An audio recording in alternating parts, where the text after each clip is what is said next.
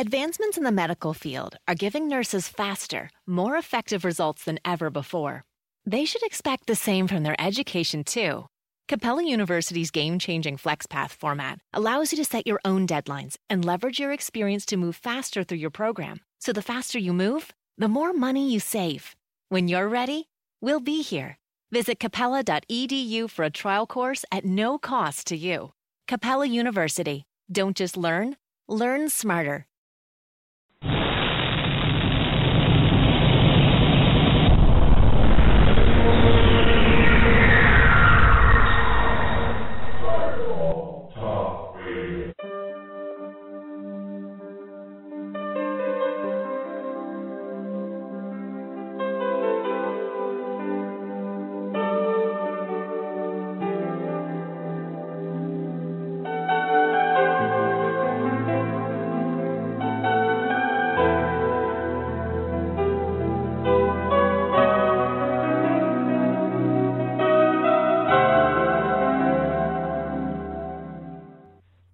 Welcome to the Porch here on Firefall Talk Radio. I'm Richard Grund.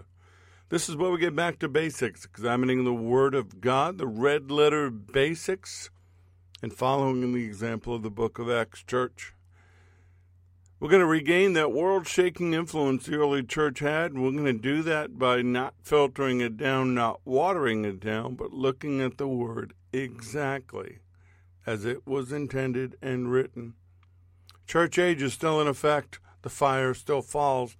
The day of Pentecost is ongoing. The Porch is an outreach of Solomon's Porch, Inc. Go on solomonsporch.org if you want to reach us, or to firefalltalkradio.com. Use the contact button. There's also ways to support us. Thank you to everyone that does support us. Thank you to our listeners here on Spreaker, which is our main site, the old Blog Talk Radio site, as well as iTunes, iHeartRadio, and Spotify. Make sure you subscribe to us here on Spreaker, and that way you'll know when there is a new podcast up for you to listen to. We are 5 weeks away from the C Conference here in Orlando, Saturday, July 27th. 2 sessions, 2 to 5, 7 to 10.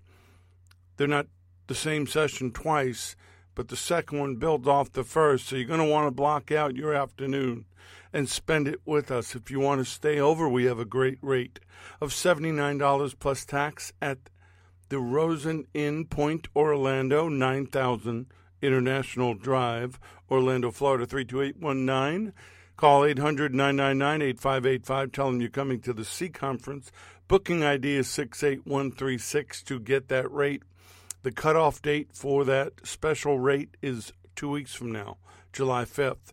So make your booking now. Lock it in. We will be in the Magnolia Room.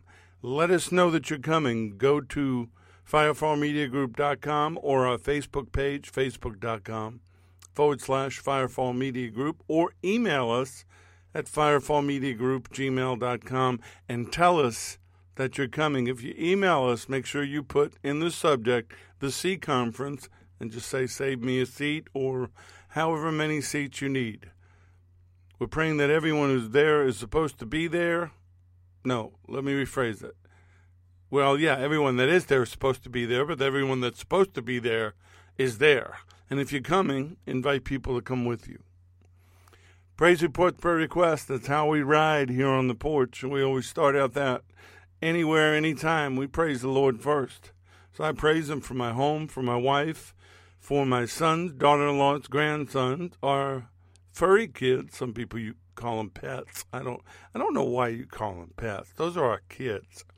For all the possessions he's given us, all this, the electronics, this home, everything that allows me to work his ministry for him. This is his ministry, and I thank him for choosing me to do it. I praise him for his protection, that Psalm 91 covering that is always in effect if you activate it, for the dreams and the visions and everything that he has been sharing with us of late. I praise him for his healing virtues. I just praise him because I can praise him. I'm not going to let the rocks outpraise me. Yes, I'm going to make a joyful noise. And I don't care what my neighbors think, anybody walking by thinks. If they're driving by when they have their window open, they may hear the sound of the shofar blasting from this house. I don't care. I'm going to praise him. I am a new creation. I am born again. My name is written in the Lamb's book of life. And I am thankful that we are living in these prophetic times, and I believe that he is getting ready to come back. So I thank him for the signs. I thank him and for the favor and the revelation and everything that he has done for us. And my prayer, of course, is for me, my family, my team, and everybody involved with Firefall and the Porch and SRT. I pray for the Middle East. I pray for Israel and the peace of Jerusalem, things going on over there right now. I would be surprised if over the next 10 days to 3 weeks, 2 weeks, that we are not in the middle of something over there. Whatever the Lord decides, that's what will happen. I pray for the fatherless, the widows, the innocents, both in and out of the womb, both human and animal. I pray for the victims of injustice, for our brothers and sisters around the world being slaughtered and persecuted for their faith. I pray against the slaughter of the innocents, the scourge in America. It's gross. It's disgusting what we have become as a society. This train called America and Western civilization is hurtling down the tracks, and it has no brakes. I pray for those that are being persecuted for their faith. I pray against the anti-Semitism that's on the rise and the victims of sex trafficking. I'm praying divine wholeness, health, and healing for me, for my loved ones, for all of you, that we would be whole and complete in Yeshua's name. Going back to our divine design, if you're sick, be healed. If you're hurting, be healed. If you're broken, be healed. I'm praying for the inspiration that we all need right now to keep going. I'm praying for the remnant to wake up. If you're a part of the remnant and you're not involved, either by praying for us, supporting, or being a part of what we're doing, then I'm asking you to do it. Wake up. If you've been blessed, be a blessing. If you know how to pray, then get on your knees and begin to pray for me and my family and every member of my team. If you need to know who they are, you write me and I'll tell you. I'm just praying that we would answer the call to action. The harvest is great. Laborers are few. The Lord needs our help. He's chosen us to do this with him and for him, and for those blessings to flow like a mighty river so that we can do what he's called us to do. Continue to pray for healing for my wife Deb here in Orlando, restoration in the unspoken prayer request regarding a legal matter we've been involved in. Larry's wife, Sally, in North Florida, praise report. She's doing much, much better. She's active, so thank you for the prayers for her. Stacy in Texas, unspoken prayer request for her and her family. Kim in Fort Mitchell, I'm going to just glean through this. She's having a tough time right now, and says she's not well. She's impatient, anxious, feeling unworthy. She's had some financial setbacks, and money will do that. She's worried, and worrying about money will do that. She says, I don't know how to get out of this. Well, that's honest. You don't. Only the Lord can help you. She says, this interferes with everything I've worked for to clean up my past mistakes. I don't know how to get out of this. She's having a hard time understanding, but she's going to praise him anyway. She's going to find the gratitude in the dark place and praise him. She says, I praise you, Father, for everything that I've taken for granted. I praise you for the most important thing, my salvation. I praise you for keeping me sober and humble, for my children, my friends, family, this ministry, my dog Bruno. I praise you for everything that you provide for us. Father, please continue to protect us and provide for us. Guide me through this darkness. She wants to know what the lesson is in this, Lord, so I'm praying that you will show her, that you will help her not to feel defeated, that you will guide her and provide for her and answer her prayers in Yeshua's name. Father, we thank you. We just thank you. You are Abba, Father, Papa, God, Daddy. And you are awesome. I mean, you are absolutely above and beyond anything we can think or imagine awesome. So I'm praying right now that you would bless those that are listening, Kim and Stacy and my family and my home and my loved ones and the members of my team. And Lord, just everybody listening right now, they need a tangible touch from you. They need to feel the presence of your Holy Spirit upon them. I know you're in them, but Lord, they need to feel it. They need to be enveloped into it. If you need to send an angel, I ask that you do that. We need breakthrough. We need breakthrough blessings. So we're praying for that right now so that we can serve you. We can be about your business. We can go out and about and destroy the work of the enemy and set the captives free and bring the signs of the Messiah to a lost and dying world that does not see them.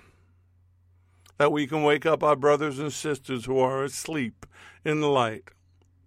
Candles are going out. The oil is dry. The wicks need to be trimmed.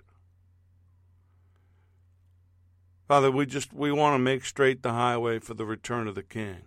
So please hear us. Please hear our prayers. Lord, thank you for the cross.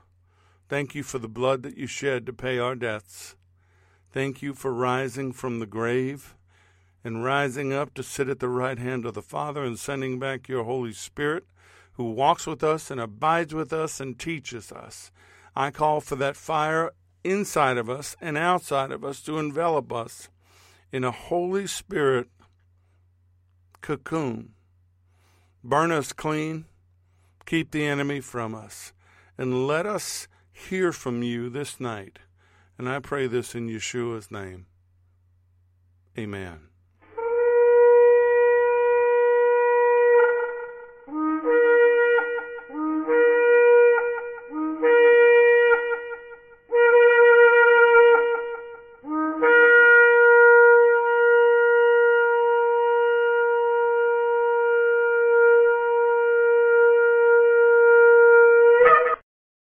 These lessons are proprietary information except where noted the information comes from outside sources. A combination of that information, the matter presented is exclusive, cannot be repeated or used without permission. The date of this broadcast serves as the registered date of the following information. We've been talking about the kingdom of God. We've been talking about walking in the Spirit. We've been talking about everything necessary to function within the kingdom of God. We know that the Spirit brings life, but the enemy wants death. We know that the Spirit brings light, but the enemy wants darkness. The Spirit brings love, the enemy wants hatred. The Spirit brings compassion, and the enemy wants cold-heartedness. The Spirit brings change. The enemy wants stagnation. Light, life, love, compassion, change, that's what brings the kingdom of God. You see, for the kingdom of God is not in word, but in power. It's not just a lot of talk, but it's living by God's power. That's 1 Corinthians 4:20. God's dunamis, explosive, self-replicating, reproducing, dynamic power from the infilling of the Holy Spirit. If you're feeling weak, you're feeling down, you're feeling puny, you're feeling beat up, well, that's because you're trying to do it on your own work. You're trying to do it under your own efforts. Pray for the Holy Spirit. If you have a prayer language, use it. If you have a prayer shawl, get under it. You have a prayer closet, get in it. See, the Lord told the disciples, which then applies to us, that you shall receive power, his ability, his efficiency and might when the Holy Spirit has come upon you, and you shall be witnesses of Yeshua HaMashiach, Jesus the Messiah, in Jerusalem, Judea, Samaria, and to the ends of the earth, the very bounds of the earth. Everywhere it can be, it will be. This is the power that he gave to them and is dispensed to us to take the gospel everywhere, anyhow, anytime, to tell them the truth. The truth is that someone died for their sins. The truth is that God loved them so much, he asked his only begotten Son to die for them. This isn't about religion. This isn't about statues or plaster of Paris icons on a wall. This isn't about dressing in robes or any of the trappings of religion. This is about a man who died on the cross, shed every drop of blood for you. You shall receive power. And I get it. I understand. Well, there are days you just don't feel it. But feelings are not a proper measurement of the truth. Your feelings are not the truth. The truth is in the Word. The truth sits on the throne. The truth is the Holy Spirit.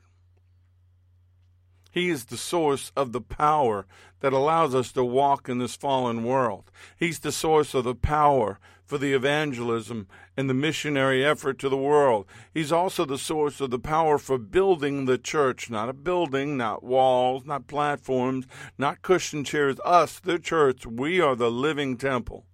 And it's His power that does that. But see, the book of Acts church, though we talk about them and we focus on how they did things, they had a lot of problems. And one of the problems was the enemy didn't just go, we lost. We're going to take our ball and leave now. No, they doubled their efforts. They did everything they could to stop this explosive entity called the church. And even within the churches that were exploding, there were problems. Paul was having a problem in the church in Corinth. They were beginning to drift off into questionable doctrine and waste their energies with internal strife over doctrines and personalities. And so we have two letters to the church in Corinth, 1 Corinthians, 2 Corinthians. They didn't spend a lot of time thinking up the titles, but that's what they are, 1 Corinthians, 2 Corinthians. But you know what? There were other letters that he wrote. But those were the two that were saved and preserved and kept into what we call the Bible. Because they showed two churches. The first book is a church that's exploding. Second church is imploding. Second one's imploding. Same thing with 1 Timothy, 2 Timothy. It happened everywhere. It happens. We had it in the home fellowship. When people first get saved and everybody comes together, it's fresh and it's new and it's dynamic and signs and wonders happen. And then personalities come out and personalities get in the way and things start to happen. And before you know it, there are problems. That's just human nature. And there are ways to dealing with it. But one of the problems that Paul had in Corinth was false teaching. And some of the teachers were causing divisions. And they were acting as if Paul was never coming back and he was never going to hold them accountable for their actions. That's why he said the kingdom of God's not in word, but in power. He said, hey, I'm coming back and I'm bringing some power with me. And these were teachers that were puffed up. They were conceited. They were caught up in their knowledge and what they were teaching. And folks, nothing's changed. The same problems that the book of Acts church had, we have today. But we've been talking about the kingdom of God. And wherever you try to implement kingdom living, as I call it, the enemy is going to rise up to resist it. Paul had the power and the willingness to expose and discipline those who were affecting the church. He even sent Timothy there to handle it. And so, of course, the people there thought, well, he sent Timothy. He's not coming. He doesn't have the courage to confront us. He's too busy for us. Well, he was. He was in Ephesus at that time. We read about in Acts 19, and Paul was doing what he was supposed to do. He doesn't need to be holding our hand. There's a time to grow up. There's a time to stop on the baby food and chew real meat. But what he was saying is, this isn't about great oration. I didn't come to you with that. He says in 1 Corinthians 2, when I came to you, I did not come with excellence of speech or of wisdom, declaring to you the testimony of God, for I determined not to know anything among you except Yeshua HaMashiach, Jesus the Messiah, and him crucified. And I was with you in weakness and fear and in much trembling. And my speech and my preaching were not with persuasive words of human wisdom, but in the demonstration of the Spirit and of power, that your faith should not be in the wisdom of men, but in the power of God. You know, I get real offended when men put their name on their ministries. I get real offended when men put their names on their own translation of the Bible. That's a bit arrogant from me. Paul didn't do that. I know one thing and one thing only: Yeshua and him crucified. He didn't have persuasive words of human wisdom. He came in the power of the Holy Spirit.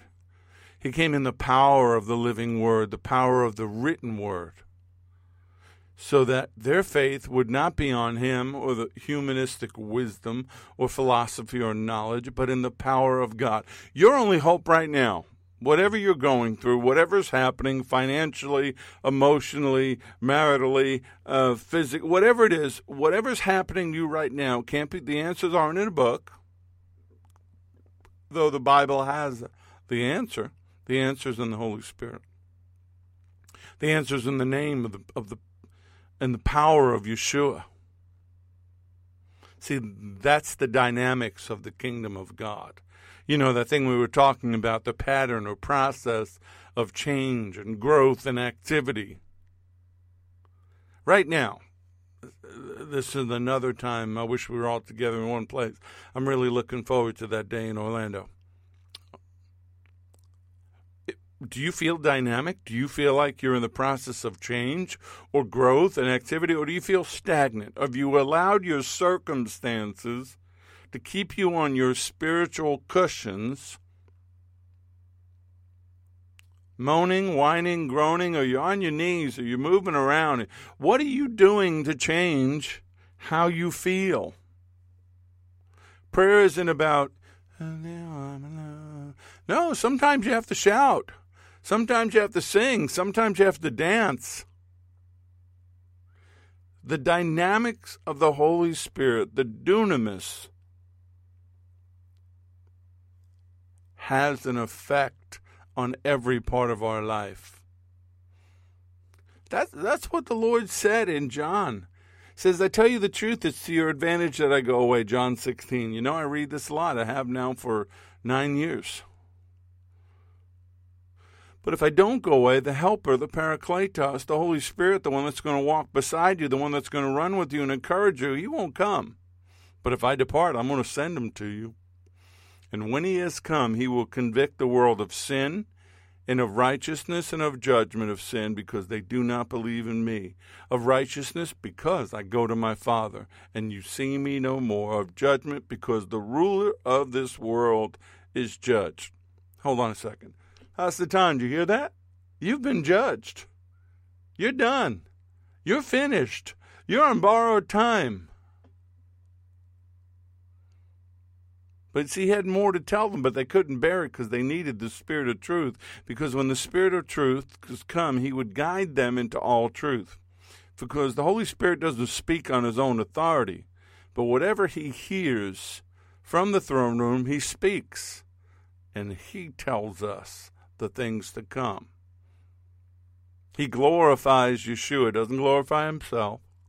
And he takes what's his and declares it to us. And everything that belongs to the Father belongs to him. See, that's the purpose of the Holy Spirit in our life. But as we talked about last week, there are counterfeits. There are counterfeit dynamic actions. There are counterfeits to the kingdom of God that have been set in motion by the kingdom of darkness. Like I said, he tempted him in the wilderness and then left him for an opportune time. Yes, he lost on Calvary. He lost big time at the resurrection. He seriously got some scaly butt kicked on the Ascension and Pentecost. But he didn't quit. Matter of fact, he got enraged. He got maniacal. You got dangerous. He was dangerous before, and they were dangerous before. But, folks, they're really dangerous now. We can't sit. We can't lollygag. I like that word. We can't lollygag about this because the enemy is busy. The fallen are busy. The demons are busy. Those that believe in them and follow them and worship them are busy. So we need to get busy, but we need to do it with the purity that only the Holy Spirit can do.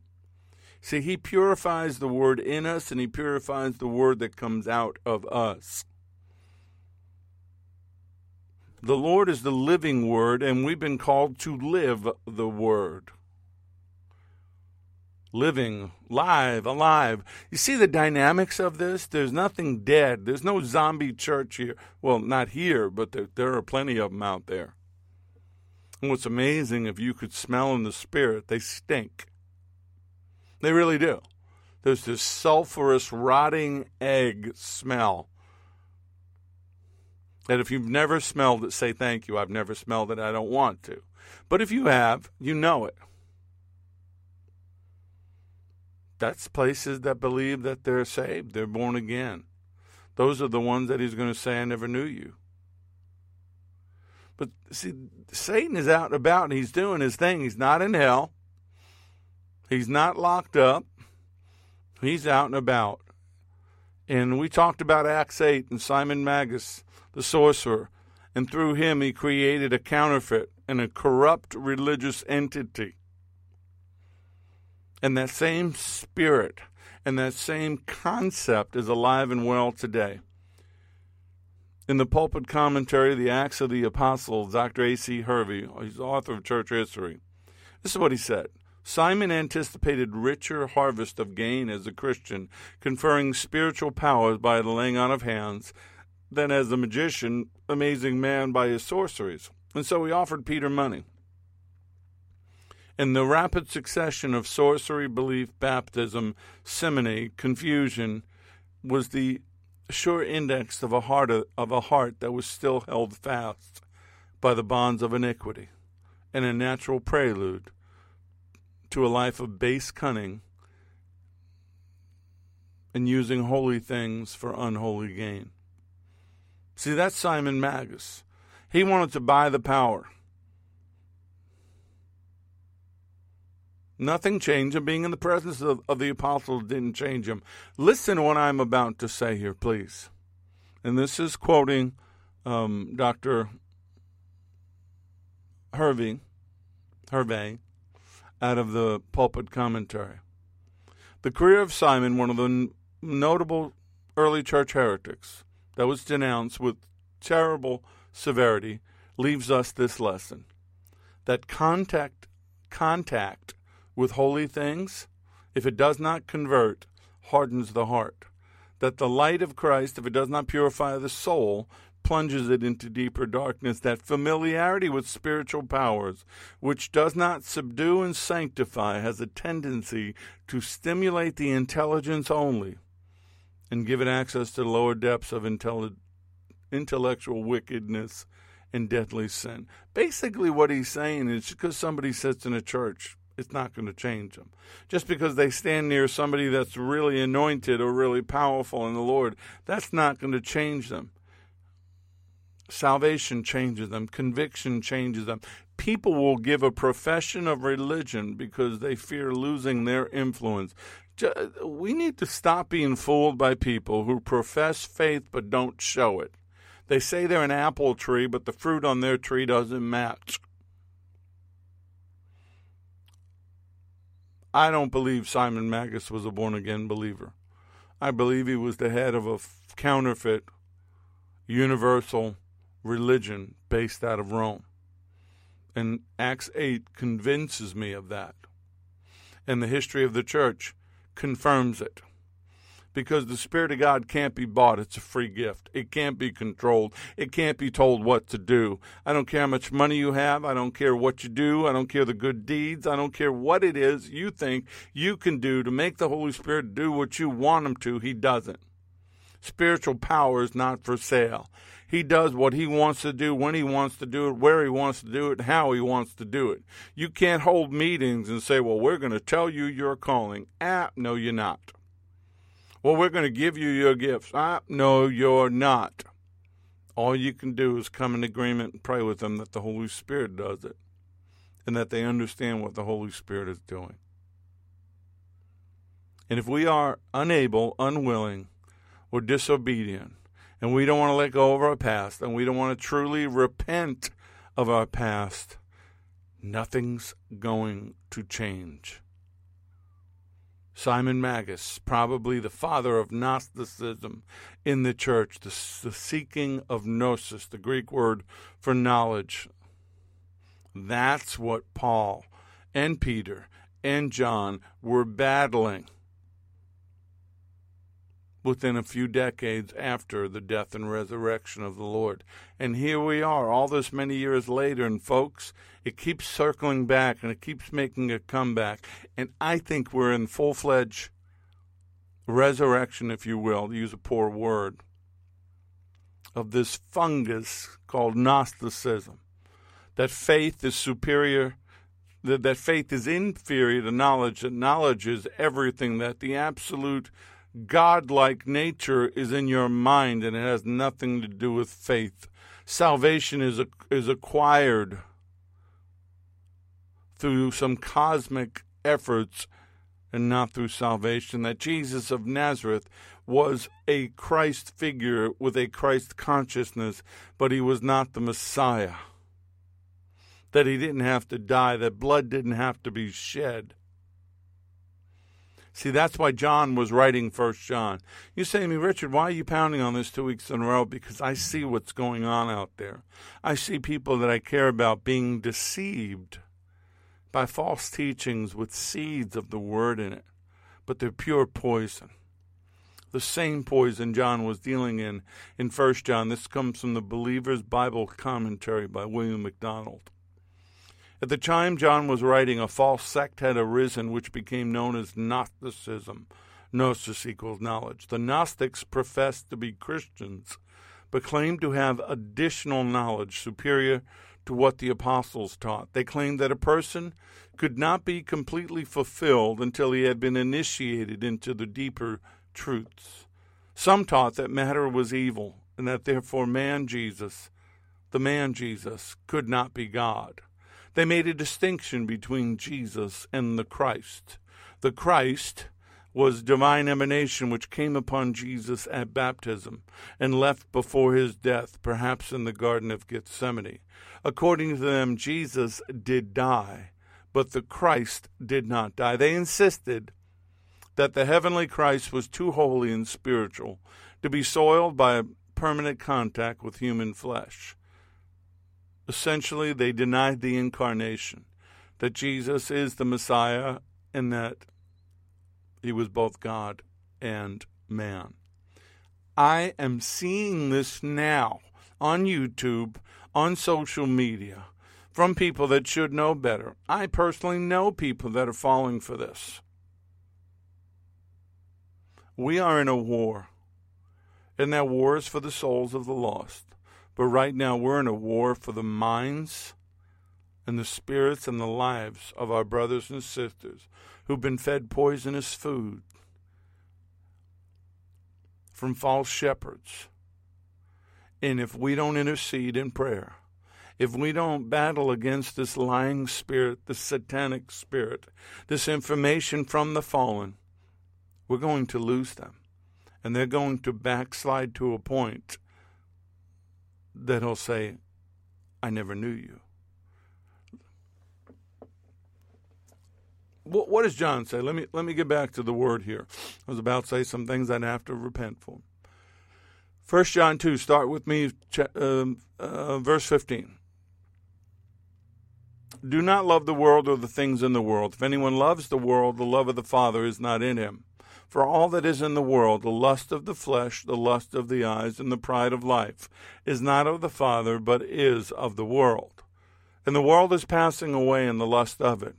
But he who does the will of God abides forever. Why is he touching on this? Because in the Gnostic circles, There is no morality. You see, if you're a cosmic creature, it doesn't matter what you do with your body. And sin and debauchery is a part of the equation. Little children, it is the last hour, John says, and as you have heard, the Antichrist is coming. Even now, many Antichrists have come. He's referring to those teachers, by which we know that this is the last hour. They went out from us, but they were not of us. For if they had been of us, they would have continued with us. But they went out, that they might be made manifest, that none of them were of us. He's speaking of false teachers. But you have an anointing from the Holy One, and you know all things. I've not written to you because you don't know the truth, but because you know it, and that no lie is of the truth. And who is a liar but he who denies that Yeshua is the Messiah? He is the Antichrist who denies the Father and the Son. Whoever denies the Son does not have the Father either, but he who acknowledges the Son has the Father also. Therefore, let that abide in you which you've heard from the beginning. If what you heard from the beginning abides in you, you will also abide in the Son and the Father. And this is the promise that he has promised us, eternal life. These things I've written to you concerning those who try to deceive you. But the anointing you have received from him abides in you, and you do not need that anyone teach you. He's talking about teaching what they're saying. But the same anointing teaches you concerning all things. Holy Spirit's the bringer of truth. He's going to tell you what Yeshua said. He's going to confirm it or he's going to refute it. He's not saying there's no need of teachers. We know that God created them. In Ephesians 4:11, some to be apostles, some prophets, some evangelists, some pastors and teachers. But what he's saying is that God, through his Holy Spirit, confirms to you what is the truth. When somebody says to you, hey, we can't put God in a box. We got to think outside the box. My response is, but yeah, now you're outside the book. Oh, we can't put the Holy Spirit in the box. He can do anything, but if it doesn't line up with his word, and if I can't find an example in his word, if I can't, through the Holy Spirit and revelation, have him expound upon a word or a phrase or a section of scripture or a prophecy to confirm what I'm believing, then I have to reject it. Now, when did he write 1 John? First of all, he wrote the Gospel of John in 85 A.D., which means he wrote 1st and 2nd John sometime between 85 and 95 A.D. The Lord died in 33 A.D. This infection was in the church almost immediately. Why? Because Satan put it there. He could not afford for the Book of Acts church to do what they were doing unimpeded. He had to stop them. And he couldn't stop the Word. The Word is the Word. The Holy Spirit is the Holy Spirit. He couldn't stop that. He couldn't outdo it. I mean, he's got some mojo, but when it comes to throne room power, he's like a AAA battery. But he's doing exactly what he does. He takes a lie and he builds it around a little bit of truth, and he deceives a lot of people. John was confronting the lies of the Gnostics as an eyewitness. He had an eyewitness account. I saw the resurrection. I saw the miracles.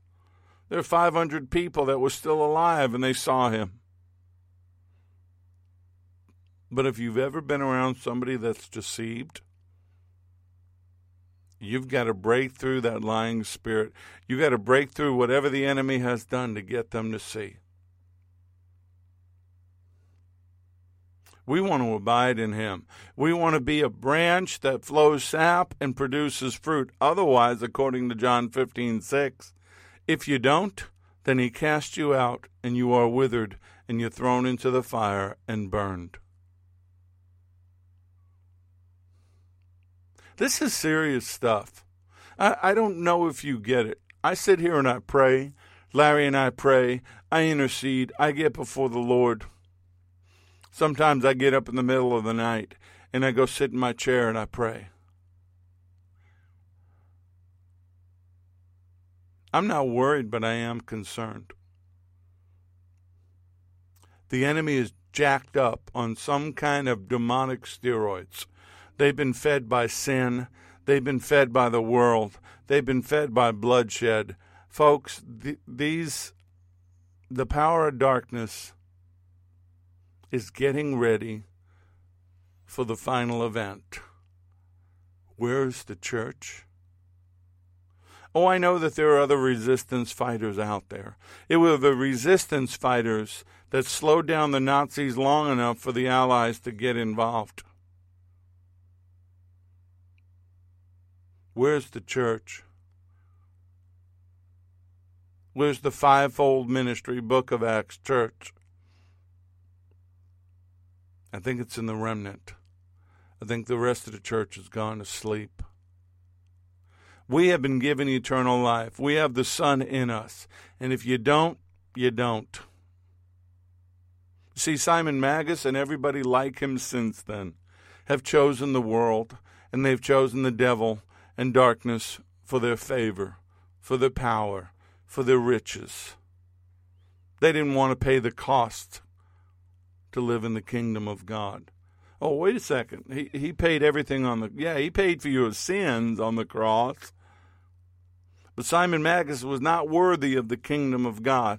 These false teachers are not worthy of the kingdom of God. Ephesians 5:5. No fornicator, unclean person, covetous man, or idolater has any inheritance in the kingdom of Messiah and God. Flesh and blood cannot inherit the kingdom of God. Corruption does not inherit incorruption. And yes, that's talking about your glorified body, but you don't get to that point if you're living a sinful life. You don't get to that point if you're serving Hasatan and the fallen. You don't get to that point if you're like Simon Magus. We've got to be willing to let go of ourselves and our dreams and our preconceived notions of what we think we're going to do for the Lord and say, your will be done. We got to let go of our selfishness and our desires. Oh, you can pray. Right now, somebody would say to me, well, the word says that he would give me the desires of my heart. Yeah, well, the desires of your heart better line up with his word and the will of the Father for you. Because if you're not praying in agreement with him, he's not going to be in agreement with giving it to you.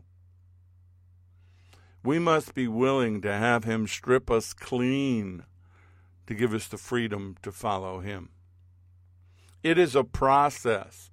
You may think, well, I've done all that. I remember the days. Well, I've given it all up. I have forgiven everybody. I'm good.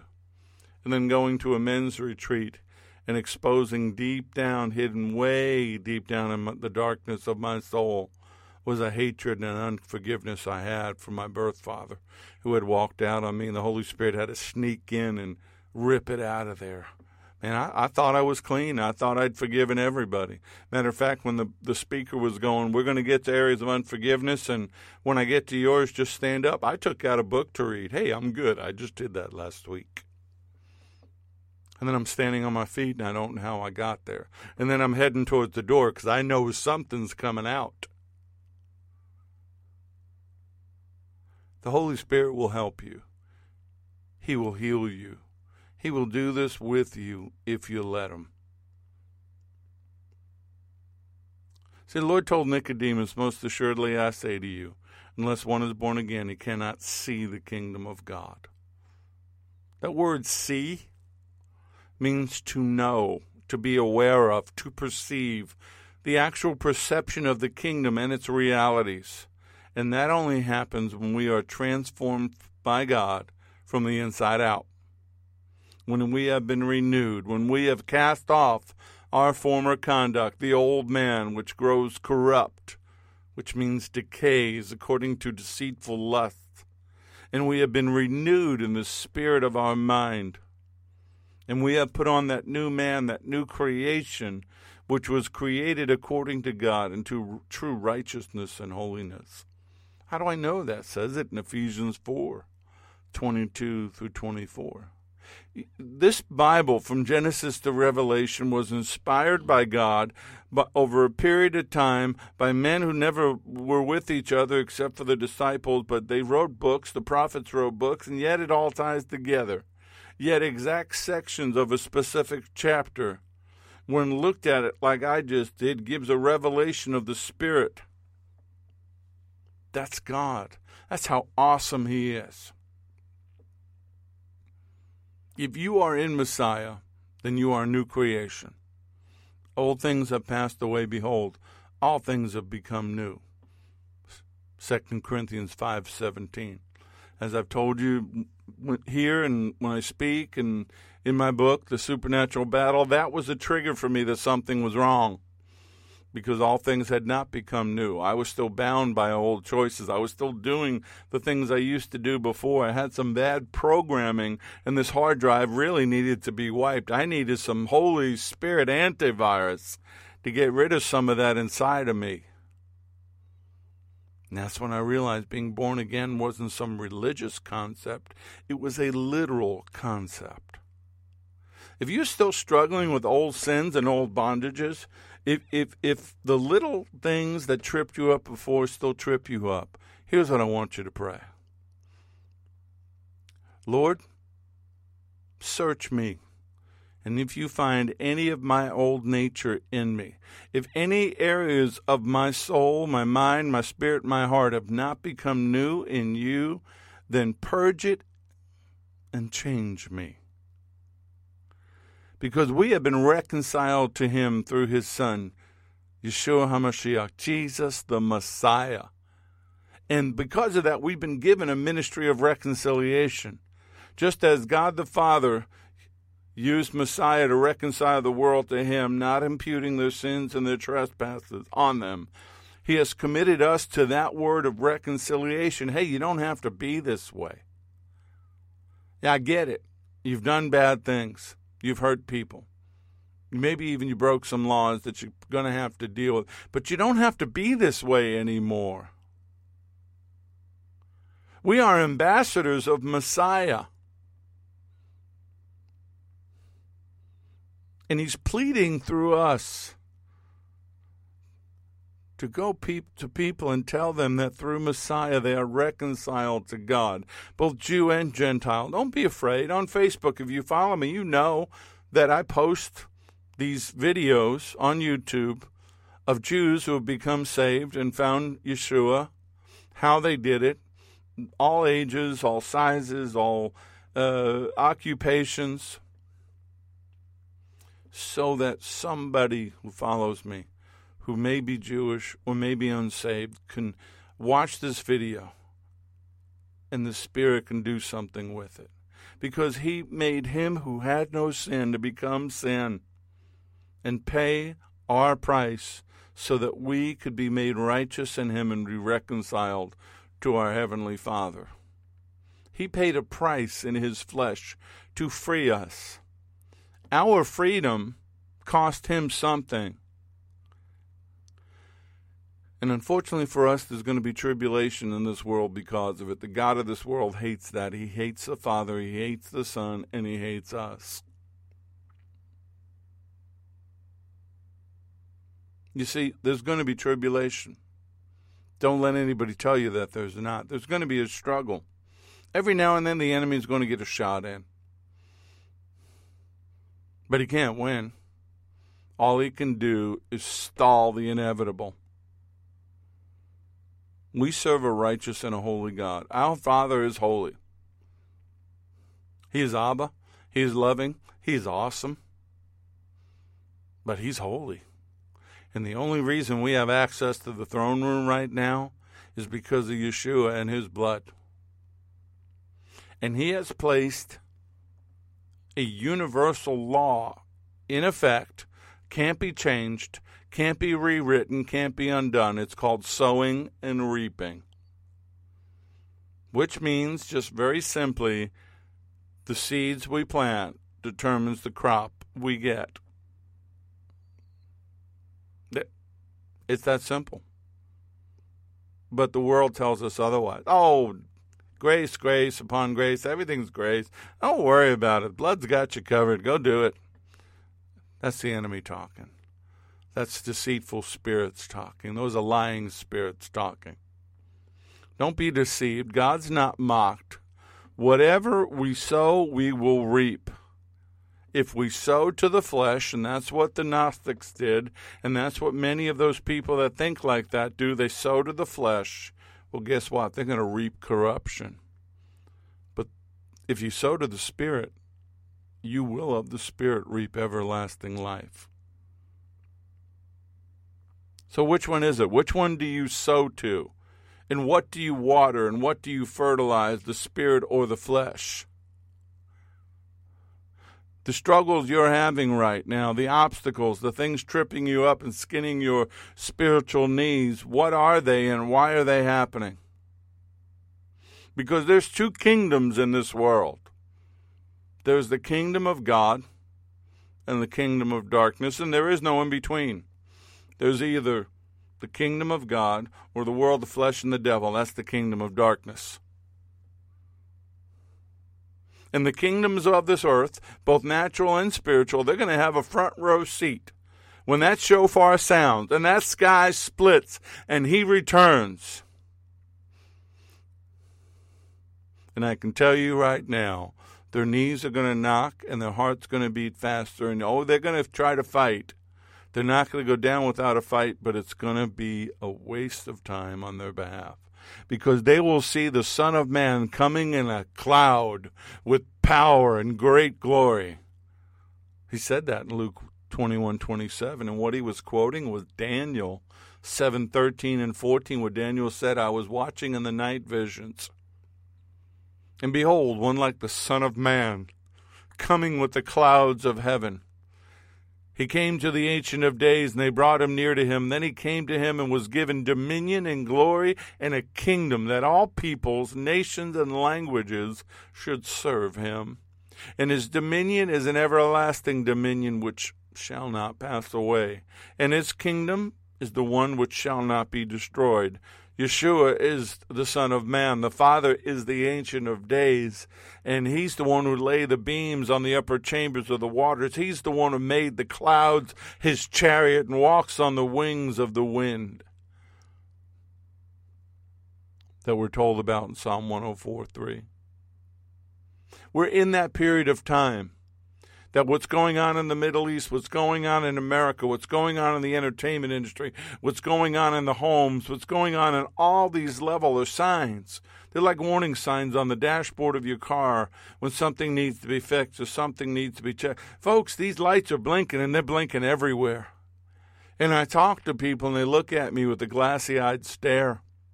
Well, that's all, God's got it all taken care of. I don't really have to pay attention to that. Well, then why did he tell us to watch?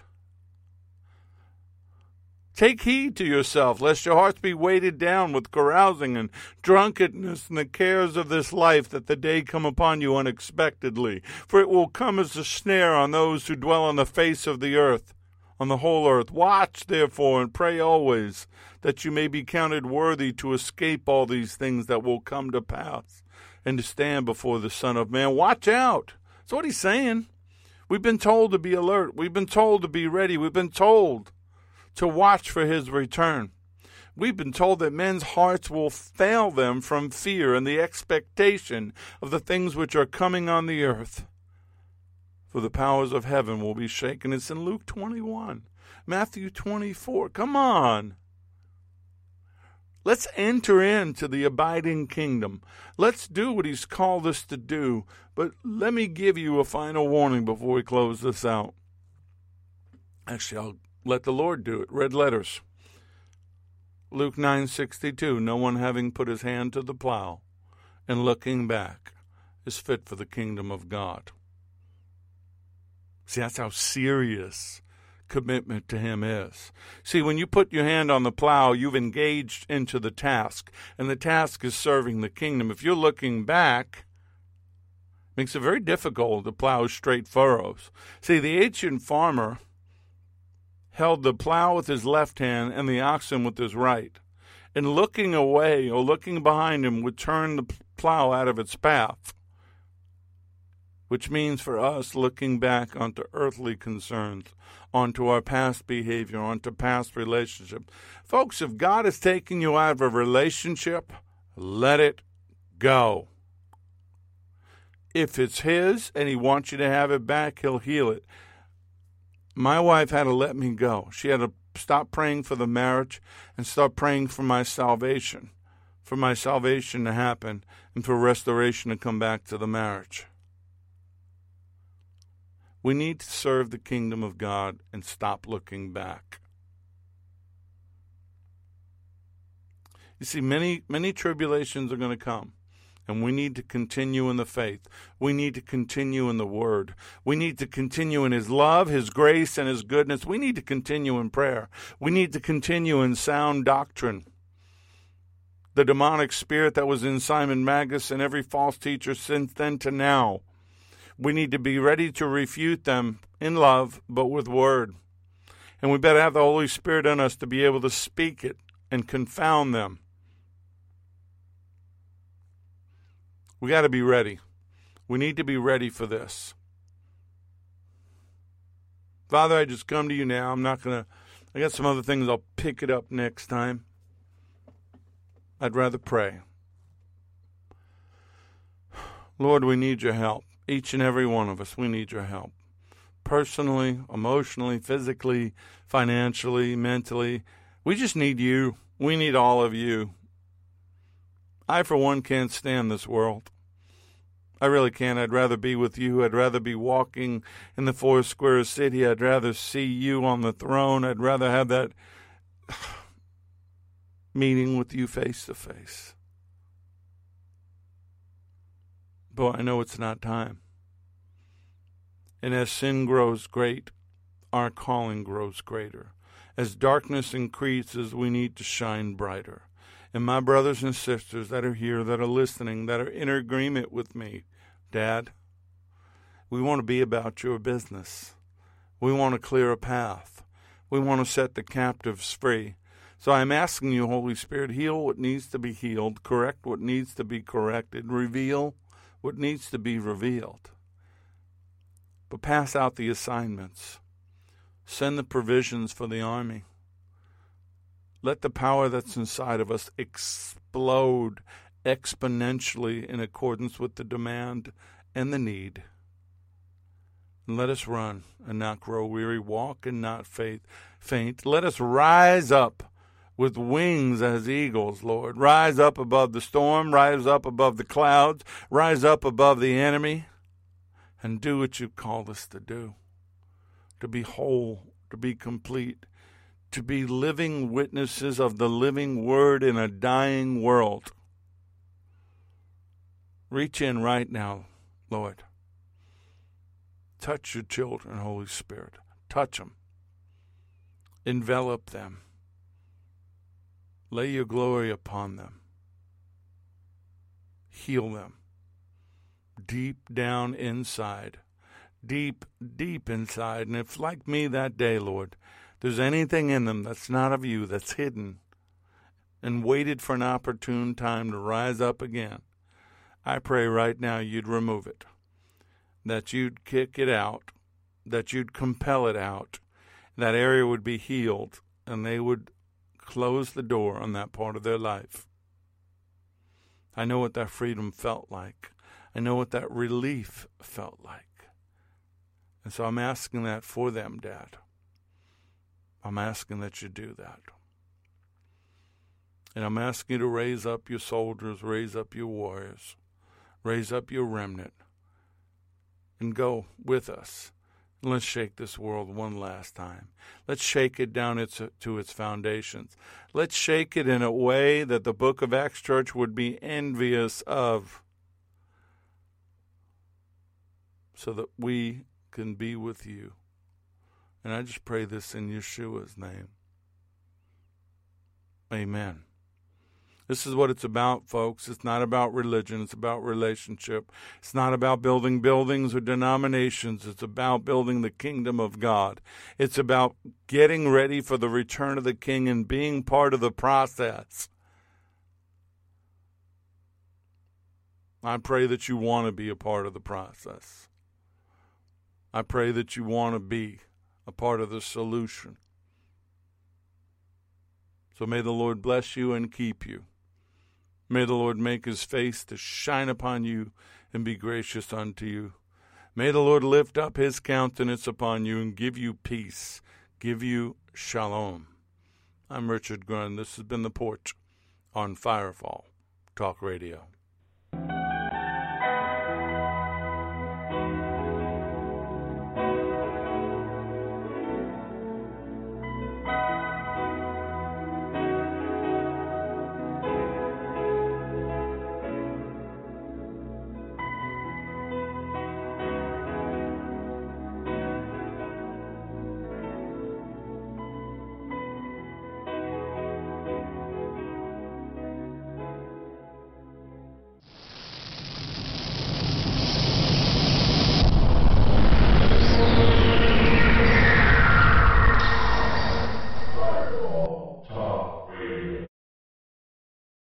You can go from I should start a podcast to actually starting a podcast with Spreaker. Spreaker's tools allow you to record, manage, distribute, and monetize any podcast idea, whether it's about your business or even your cat. And as your podcast grows, Spreaker helps you manage your success and even monetize it. That means all you need to get started is a microphone and a really good idea. Learn more and get 30% off at Spreaker.com/get started. That's SPREAKER.com/get started.